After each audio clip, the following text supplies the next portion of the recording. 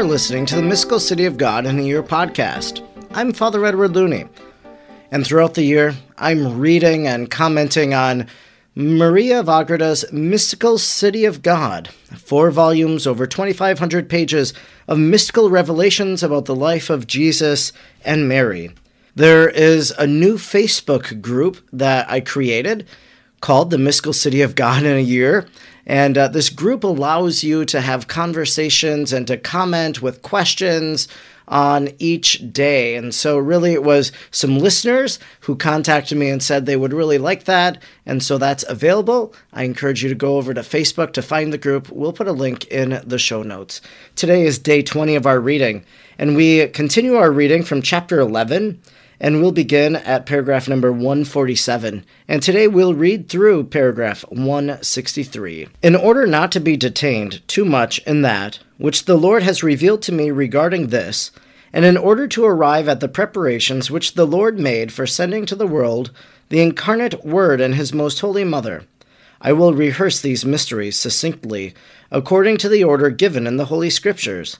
Genesis contains that which concerns the beginning and the creation of the world for the human race, the division of the earth, the chastisement and the restoration, the confusion of tongues and the origin of the chosen race, humbled in Egypt, and the many other great sacraments revealed to Moses by God, in order that we may be led to know His love and the justice towards men from the beginning, drawing them to His knowledge and service, and to foreshadow that which He has resolved to do in the future.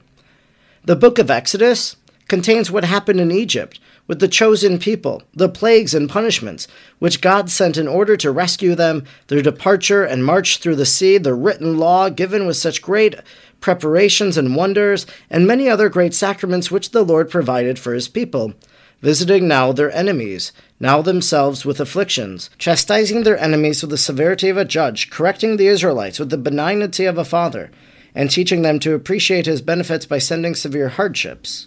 He worked great wonders with the staff of Moses, which prefigured the cross, on which the incarnate Word was to be sacrificed as the Lamb, a salvation to many, a ruin to others. Luke 2:34. It was like the staff of Moses, and like the Red Sea, the waves of which shielded the people and annihilated the Egyptians. Thus He filled the lives of the saints with joys and sorrows, with hardships and with comforts, with infinite wisdom and providence. He symbolized in them the life and the death of Christ, our Lord. In the book of the Levites, He describes and ordains many sacrifices and ceremonies of the law for placating the divinity. For they were to point out the Lamb, which was to be immolated for all men. And they are pointed out also ourselves, immolated to the majesty of God in reality, as was prefigured in these sacrifices. It also describes the vestments of Aaron, the high priest, and the type of Christ, although Christ was not to be of that inferior order, but of the order of Melchizedek. The book of Numbers describes the wanderings of the Israelites in the desert, prefiguring what was to happen with the Holy Church, with the only begotten as man, and with His most holy Mother, and also with the rest of the just, who, in different aspects, were prefigured in the column of fire, in the manna, in the rock giving forth water. It contains also other great mysteries, which are comprehended in the events there recorded. Likewise, the mysteries pertaining to numbers, in all of which deep secrets are hidden. Deuteronomy is like a second law, a repetition of the first, but given in a different way, and prefiguring more closely the law of the Gospels. For as, according to the hidden judgments of God, and according to the propriety known to His wisdom, the incarnation of the Son was to be deferred. He renewed and rearranged these laws in order that they might be more like to those which He was to establish in His only begotten. Jose, or Jesus, Nave, conducts the people of God into the promised land. This is the book of Joshua, take note. He divides the Jordan to allow the passage of the multitudes, achieves great things, typifying plainly the Redeemer as well in name as in deed. His history represents the destruction of the kingdom of the devil, the separation and the division of the good and the bad, which will happen in the last day. After Josue When the people had already come into the possession of the promised and wished-for land, which primarily and appropriately signifies the church, acquired by Jesus Christ through the price of his blood, comes the book of Judges. These were ordained by God for the government of his people, especially during the wars, which on account of their sins and idolatries were waged against them by Philistines and other neighboring enemies. For these, God freed and delivered them, whenever they returned to God by penance and amendment of life. In it are also related the deeds of Deborah, while judging the people and liberating them from great oppression. Also those of Jael, who helped them to victory, mighty and courageous women both. All these deeds of history prefigure and illustrate what was to happen to the church. After the generation of the judges came the kings, for whom the Israelites petitioned in their desire of imitating the government of the surrounding nations. These books contain great mysteries concerning the coming of the Messiah. Heli, the priest, and Saul the king prefigure in their death the reprobation of the old law. Zadok and David typify the new reign and priesthood of Christ, and also the church, with the small number which were to belong to it in comparison to the rest of men in the world. The other kings of Israel and Judea and their captives pre-signify other great mysteries of the Holy Church. During the aforesaid times lived the most patient Job, whose words are so mysterious that there is not one without its profound sacramental meaning concerning the life of Christ our Lord, the resurrection of the dead, and the last judgment in the same flesh, in which each one lives, and concerning the violence and astuteness of the demons and their warfare against men. Above all has God placed him as an example of patience for us, mortals, for in him we all may learn how we are to bear our adversities, especially as we have before our eyes the death of Christ, whereas the saints saw him only at such a distance, and yet imitated him so closely.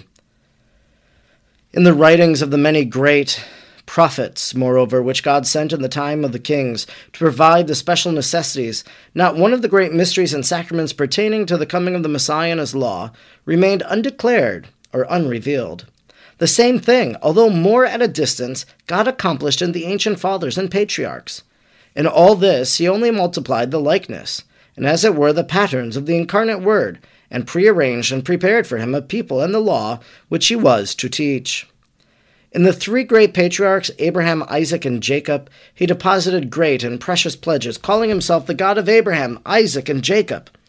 He wished to honor himself in the name at the same time that he honored them, manifesting his dignity and his excellent virtues and sacraments, and confiding them to their care, in order that they might furnish so honorable a name to God. The patriarch Abraham, in order to prefigure vividly that which the eternal Father was to do with his only begotten, was tempted and tried by the command to sacrifice his only son Isaac. Genesis 22:1. When, however, this obedient father was about to complete the sacrifice, the same Lord who had given the commandment impeded its execution. For such a heroic sacrifice was to be reserved to the eternal Father, who alone was to sacrifice in effect his only begotten. Only in a symbolic manner can Abraham be said to have done the same, for thus it will appear that the zeal of divine love is strong as death. It was not, however, beseeming that such an expressive figure should remain altogether unaccomplished, and therefore the sacrifice of Abraham was fulfilled by the killing of a ram, being likewise a figure of the Lamb which was to pay for the sins of the world. John 1:29. To Jacob was shown the mysterious ladder, full of sacraments and hidden import, principally to represent the incarnate Word as the way and the means of ascending to the Father and of descending to us. On it also ascend and descend the angels who illuminate and guide us, bearing us up in their hands so that we may not stumble over the rocks of the errors, heresies, and vices with which the path of mortal life is strewn. In the midst of them we pass securely up the stairs in the faith and the hope of his holy church, which is the house of the Lord, the portal of heaven and holiness. In order to make him the God of Pharaoh and the leader of his people, he showed to Moses the mystical thorn bush, which burned without being consumed, and which foreshadowed the divinity covered with our humanity, leaving the divinity intact by the humanity, and the humanity unconsumed by the divinity. At the same time, it also signified the perpetual virginity of the Mother of the Word, not only of her body, but of her soul, so that although she was a daughter of Adam and came vested in the sin-tainted nature derived from Adam, she nevertheless was without stain or offense.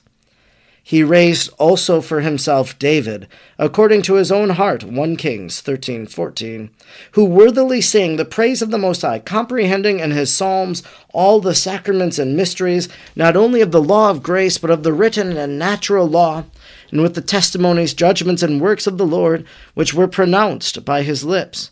David also treasured up in his heart, meditating on them day and night. In pardoning his enemies, he was an express image and figure of God forgiving us. Thus all his promises concerning the coming of the Redeemer were made more certain to the world. Solomon, the King of Peace, was an image of the King of Kings, for by his great wisdom he manifested in different kinds of writings the sacraments and mysteries of Christ, especially in the similitudes of the Canticles. For there he exposed the mysteries of the incarnate Word, of the Most Holy Mother, of his Church, and of the faithful. He also taught right behavior in different ways, opening up a fountain of truth and life, giving knowledge for many other writers. But who can worthily exalt the benefits he provided for his people in the praiseworthy host of holy prophets, through whom the Lord has spread the light of prophecy, lighting up as from afar the holy church, and commencing in advance to shed the rays of the sun of justice, of the efficacious law of grace. The two great prophets, Isaiah and Jeremiah, were chosen to preach to us, in a sweet and exalted manner, the mysteries of the incarnation of the Word, his birth, life, and death. Isaiah promised us that a virgin should conceive and give birth to a son who would call himself Emmanuel, that a little son shall be born to us, who shall bear his kingdom on his shoulder, Isaiah 7:14, 9, 6. All the rest of the life of Christ he proclaims with such clearness that his prophecies are like a gospel. Jeremiah announces the unheard-of wonder that God will cause a woman to bear in her a man, who is at the same time to be a God and perfect man, who alone can be Christ. Jeremiah 31:22. He announced his coming, his passion, ignominy, and death. Wonder and suspense filled me in the consideration of these prophets. Isaiah asks the Lord to send the Lamb, which is to rule the world from the rocks of the desert to the mountains of the daughter of Zion. For this Lamb, the incarnate Word, calls the heavens a desert, whereas God, he dwelt without the society of men. He calls him rock on account of the stability of his throne and of the unaltered rest of eternity which he enjoys. The mountain from which he is asked to come is the mystical sense, the Holy Church, and first of all, the Most Holy Mary, the daughter of the vision of peace, that is Zion. The prophet interposes her as the mediatrix to induce the eternal Father to send his only begotten, the Lamb. For in all the rest of the human race there was nothing to influence him, so much as to have her as his mother, who is to clothe him with all the spotless fleece of the most holy humanity. All this is contained in that most sweet prayer and prophecy of Isaiah. Ezekiel also saw the Virgin Mother in the figure and likeness of the closed gate, Ezekiel 44:2, which was open only for the God of Israel, and through which no other man could enter. Habakkuk contemplates Christ our Lord on the cross, and in the most profound words prophesies the mysteries of the redemption and the wonderful effects of the passion and death of our Redeemer. Joel describes the land of the 12 tribes, prefiguring the apostles who were to be the heads of all the sons of the church. He also announces the descent of the Holy Ghost upon his servants and handmaids, foretelling the time of the coming and of the life of Christ. And all the other prophets announced in part the same thing, for God wished all his great works to be announced, prophesied, and prefigured far in advance and so completely that they might testify the love and care which he had for men, and with which he enriched his church. He wished also to reprehend us and convict us of our lukewarmness, since these ancient fathers and prophets, seeing only the shadows and figures, were inflamed with divine love, and broke forth in canticles of praise and exaltation of the Lord, whereas we, who enjoy the truth and the bright day of grace, remain buried in forgetfulness of so great benefits, and forsaking the light, continue to seek the darkness. This concludes our reading today for day 20 of The Mystical City of God in a Year. Today we read chapter 11 of Book 1, Volume 1. It was paragraphs 147 to 163. I don't know about you, but I just feel like I sat through a scripture class. It brought me back to the days of introduction to the Old Testament in college. Brought me back also to seminary days and in major seminary as well, studying the scriptures, taking Pentateuch, for example, studying the prophets. And what a beautiful way that she explains to us everything in the Old Testament. And that's the reality, that what is written in the Old Testament is pointing towards the future. And that just as we heard at the very end, that everything should be prophesied and prefigured, well, that's what we see. Look all throughout the Old Testament, and you see how Christ is being anticipated. Just yesterday, we talked about the fall of Adam and Eve, their fall from grace. And so that's a prefigurement that there's going to be a new Adam and a new Eve, and that there's going to be a restoration in the order of grace. And it comes to us through Jesus because Mary gives us Jesus. We heard, and I commented on this in the very early days, I remember, of the podcast, of this reading. I talked about the burning bush and how that was a symbol of Mary's virginity. We hear it today from the mouth of Maria of Agreda here in chapter 11.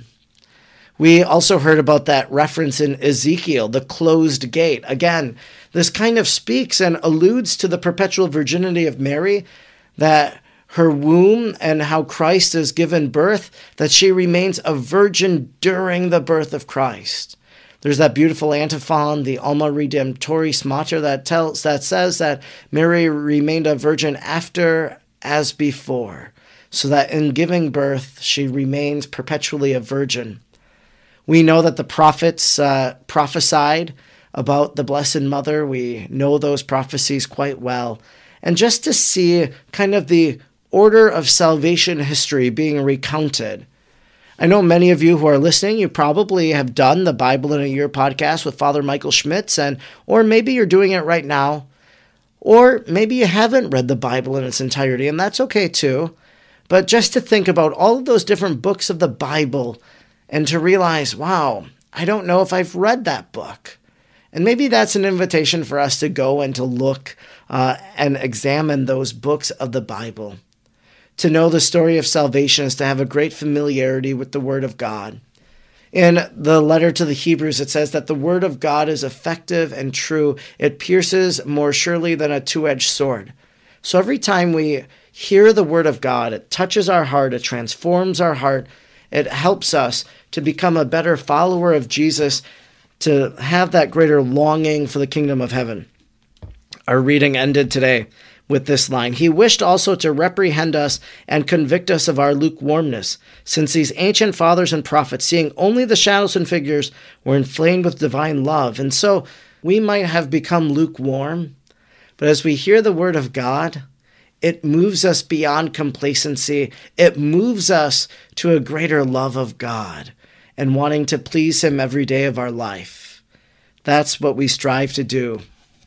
I'm Father Edward Looney, and today you've been listening to the Mystical City of God in a Year podcast. Throughout the year, I'm reading these mystical revelations of Maria of Agreda, and I hope that you'll join me again tomorrow. May God bless you today, and Mary pray for you.